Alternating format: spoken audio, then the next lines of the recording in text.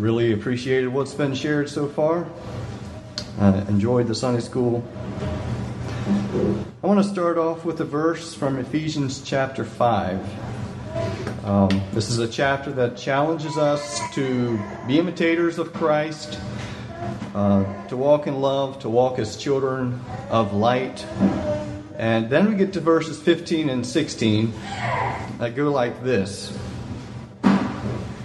See then that you walk circumspectly, not as fools but as wise, redeeming the time, because the days are evil.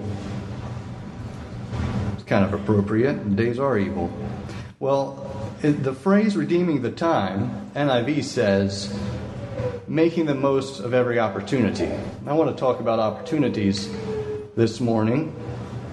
Have you ever had that feeling when the phone rings and you look down and you see the caller ID and you wonder, why is this person calling me? And maybe you get a little bit of a sinking feeling. You answer the phone, and after you get past the weather and how are you doing, he asks the question, I was wondering if it would suit you to do whatever, just kind of insert there whatever you least like doing. For me, it might be song leading. And then at that point, if it's me, probably my brain is going into this kind of excuse hunt, looking for options to get out of this, if possible, and try to find something plausible way to avoid this opportunity.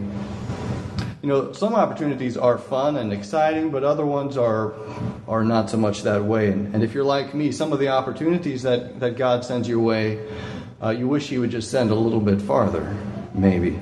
Because they're labor intensive, or they're scary, or they just don't look very rewarding for whatever reason. Some of them don't even look like opportunities. They look just like hardships, and we get to choose. The opportunity is how we respond to them.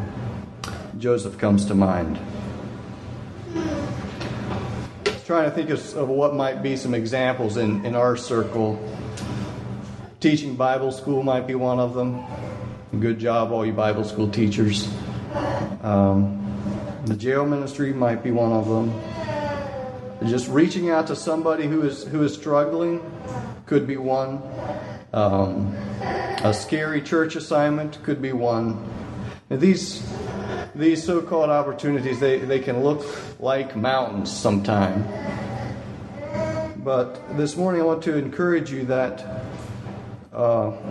instead of giving into your first inclination and looking for some avoidance maneuver, do the best.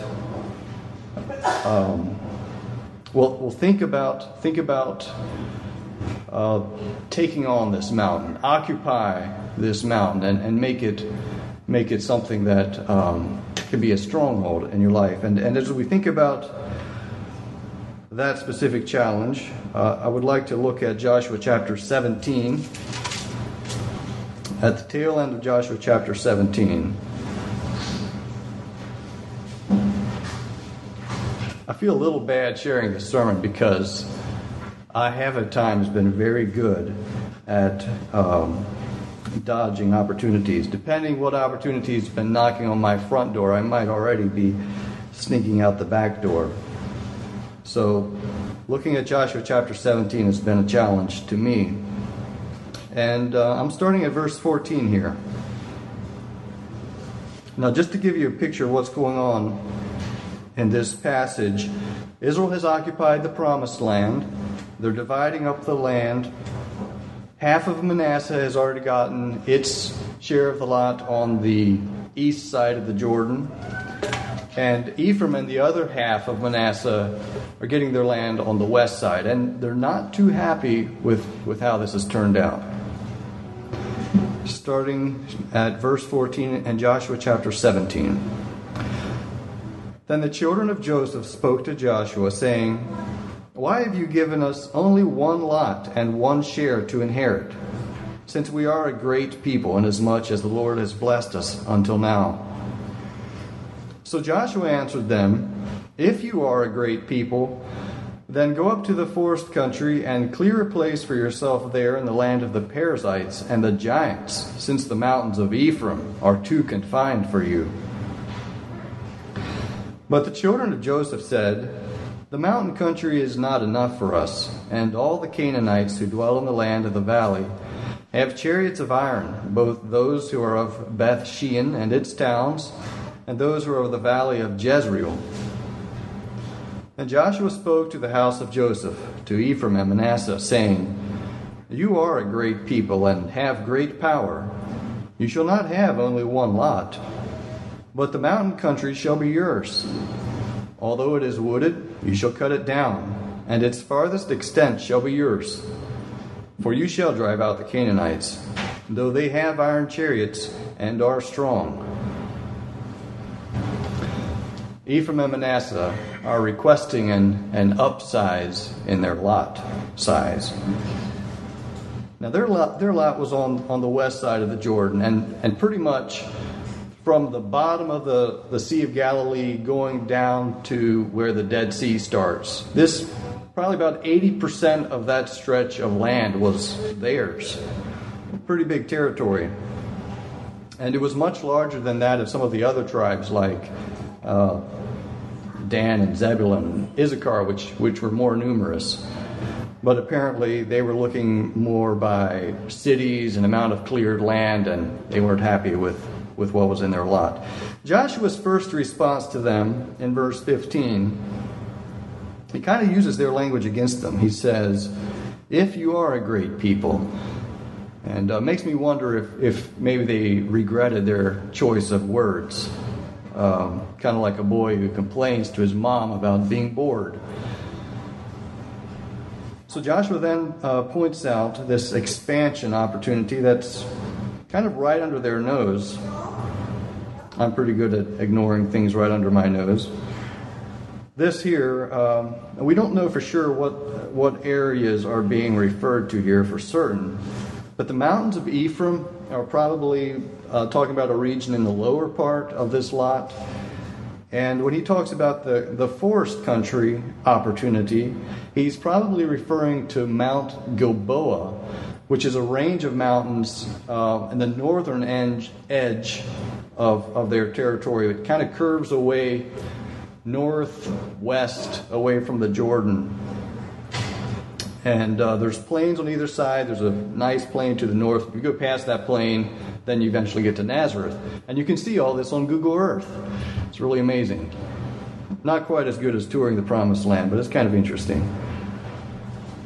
Well, Manasseh, Joshua is pointing out this territory up here, that they can occupy.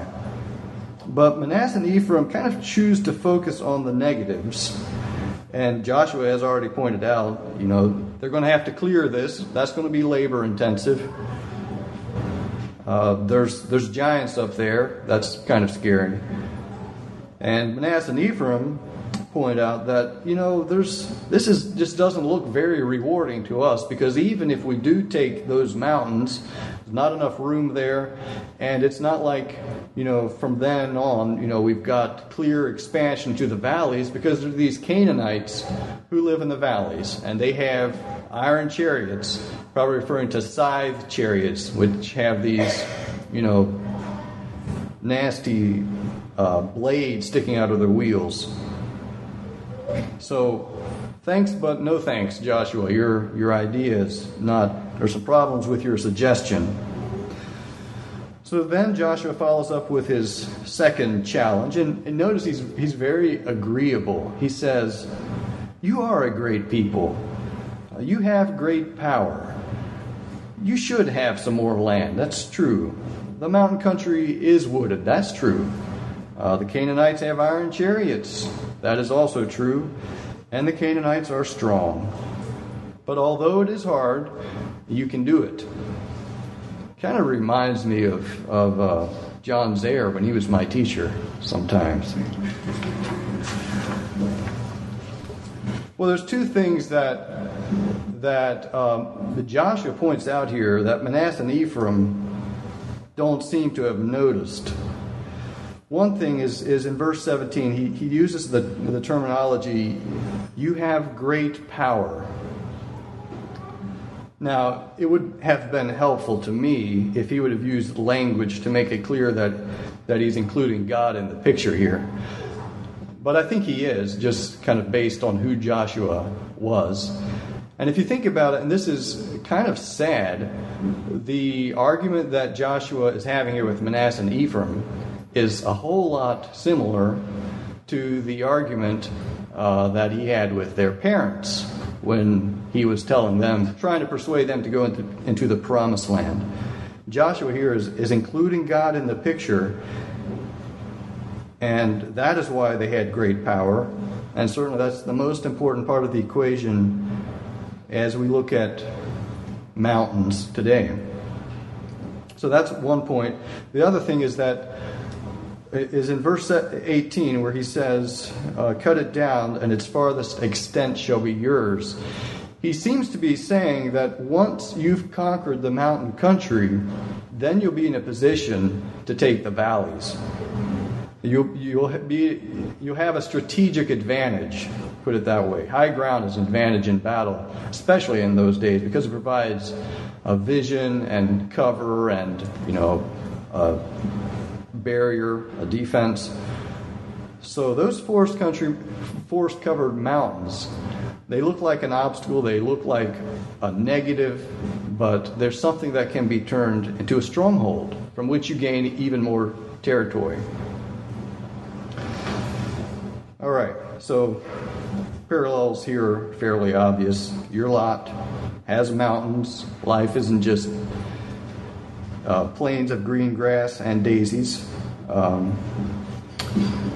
And there are these mountains. Some of these mountains have giants. There are valleys that have scythe chariots and strong Canaanites inhabiting them. And our tendency maybe is to avoid the nasty spots as much as possible and rush through them when we have to and stick to the small pockets that are trouble-free, also known as comfort zones. At least that's my tendency. But it's really hard to obey the verse that we started with if you live your life like this. And worse yet, we begin to resemble more and more someone that Jesus talked about when he talked about the person who, when told, occupy till I come, he was scared, he was lazy, and he took the safest route possible to him and kind of buried his talent. We don't want to resemble that person. All right, so I think at this point we agree that, yes, we have mountains in our lives. Yes, we shouldn't avoid all of them, though there are valid reasons for not tackling everything that comes our way. And I'm not going to go into how you decide whether or not. But I would encourage you, don't let labor-intensive, not looking very rewarding or looking scary, don't let those three reasons be the ones that make you choose not to take something on. Well, how do we go about, let's say there is a mountain and we decide that this is something I'm going to try to tackle. I'm going to try to occupy this mountain. How do we do that? Well, I picked up a few ideas based on some examples of people that I admire in the Bible, David and Caleb and Nehemiah and the Good Samaritan. I came up with about four steps that I think can be helpful based on these men and their examples. The first one is this: you need to make it about God. You need to try to focus as much as possible on doing the right thing because of God, and not because of a personal benefit or trying to impress people. In 1 Samuel 17, where David is having this discussion about Goliath, then David spoke to the men who were standing by him, saying, "What will be done for the man who kills this Philistine and takes away the reproach from Israel? For who is this uncircumcised Philistine, that he should taunt the armies of the living God?" Now, David may have been curious about what would be done, what kind of reward there was, but primarily I think what he's saying is a reflection of his strong feeling that something ought to be done, something needs to be done here. 3 times in this chapter 17, David emphasizes that this man has taunted the armies of the living God, and it bothered David, and that was the reason why he went into this. He had the right focus. When we have the right focus, it makes it a lot easier to deal with criticism or setbacks or whatever, lack of recognition. David himself was wrongly rebuked by his brother, but David doesn't fly off the handle or become discouraged. And I think it's because God's reputation is what mattered to him most. So that's one thing. Make it about God. The other thing is we need to know our history. Know your history. I'm talking about personal history. Caleb, when he arrived in the Promised Land, he kind of had an odd request. Instead of asking Joshua for, now we've got here, can I have a nice little beach house along the Mediterranean?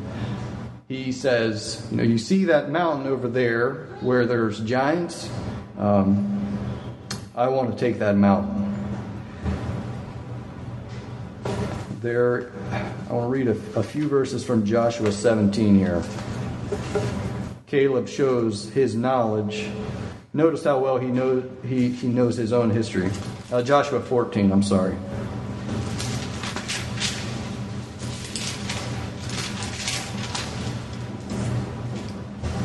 Starting at verse 7, Caleb speaking here to Joshua. I was 40 years old when Moses, the servant of the Lord, sent me from Kadesh Barnea to spy out the land, and I brought back word to him as it was in my heart.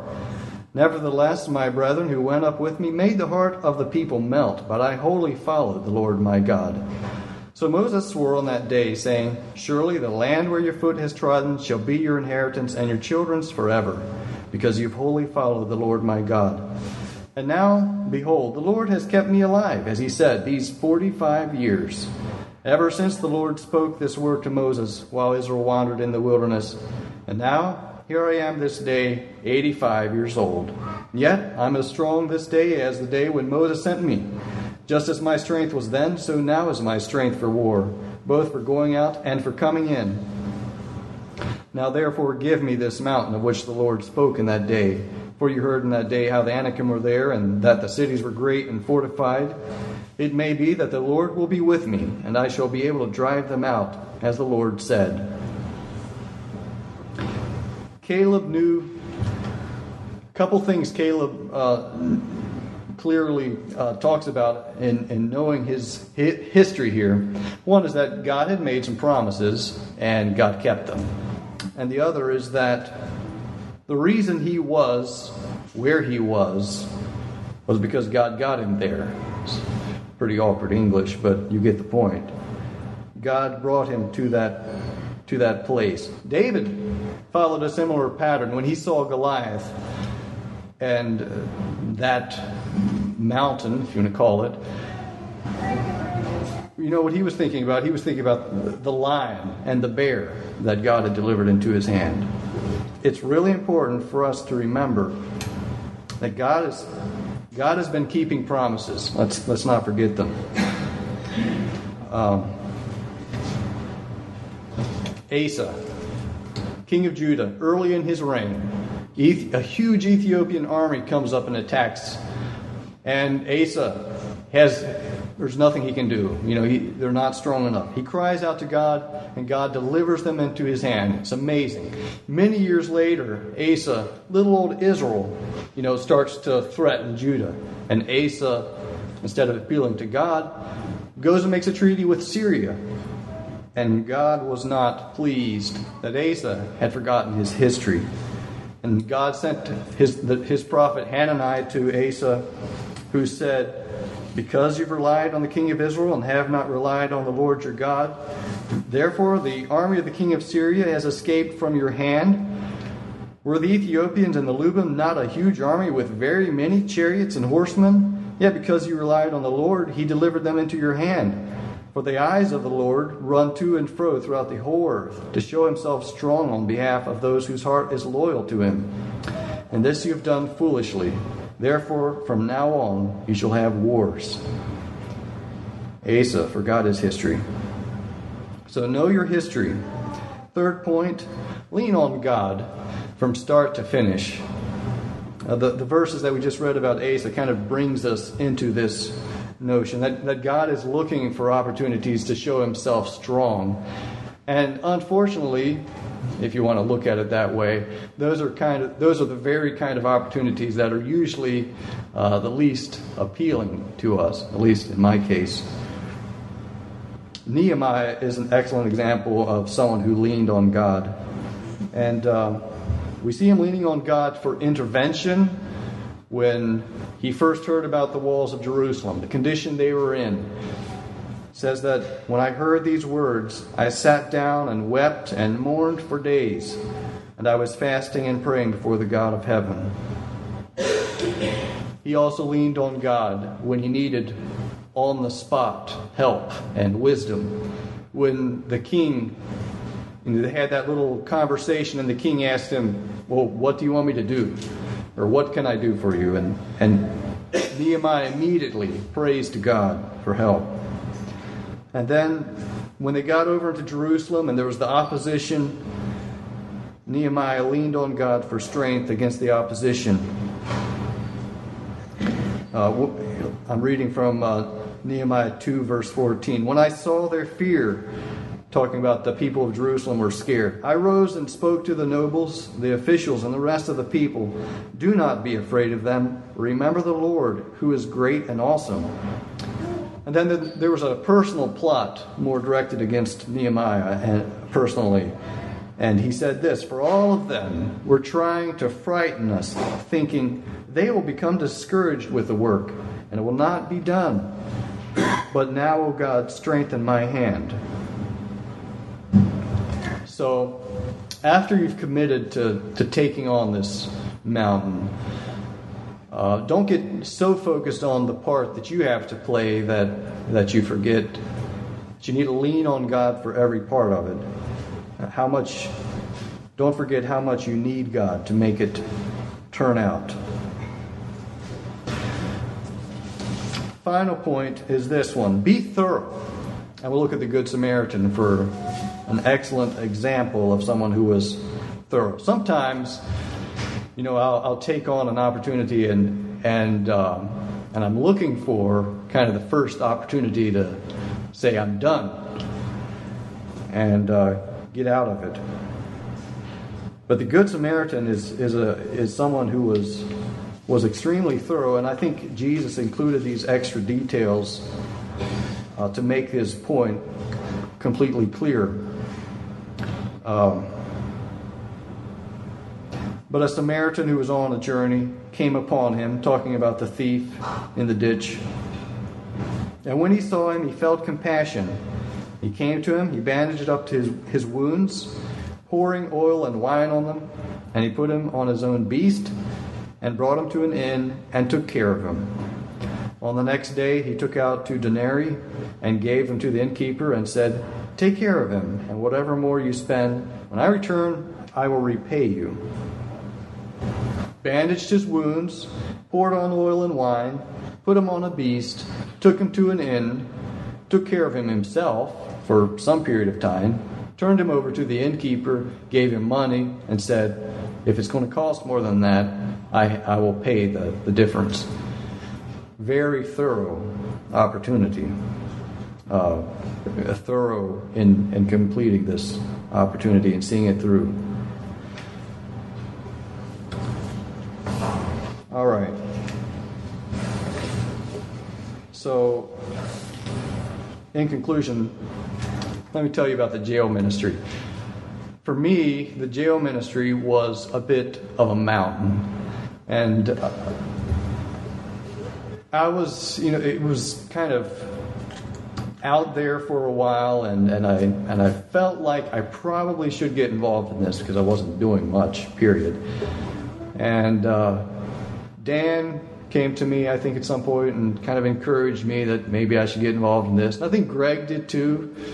And so I finally, after a lot of foot dragging, I finally went and filled out this paperwork and got it submitted and went to orientation and got involved in the jail ministry. And I'm not sharing this as a, look at me, I'm in the jail ministry. I'm more sharing it as it looked like a mountain and I kind of got drug into it. Not really, I didn't get drug into it, but it looked like a mountain and I finally, took a step forward and with some encouragement. But the funny thing is that I kind of enjoy it. I think it's blessed me more than anybody. And it's been a real blessing in my life. It's done a lot of good for me. And to me, it feels like, this has almost become a stepping stone, maybe. It's something that maybe will give me more opportunities or it's kind of become a strong point. And there's not a whole lot of them in my life. So as you go into this next week and beyond, there are a lot of opportunities that come your way, and some of them look fun and not, not unappealing. Others don't look so exciting. And I would challenge you that even if it looks like a mountain, don't just look for the easy way out. Think about it. Is this something that God would like me to get involved in? Is this something that God can turn into a stronghold? Is this something God can turn into a stepping stone from which I gain a deeper walk with God and can be used to win more territory for the kingdom?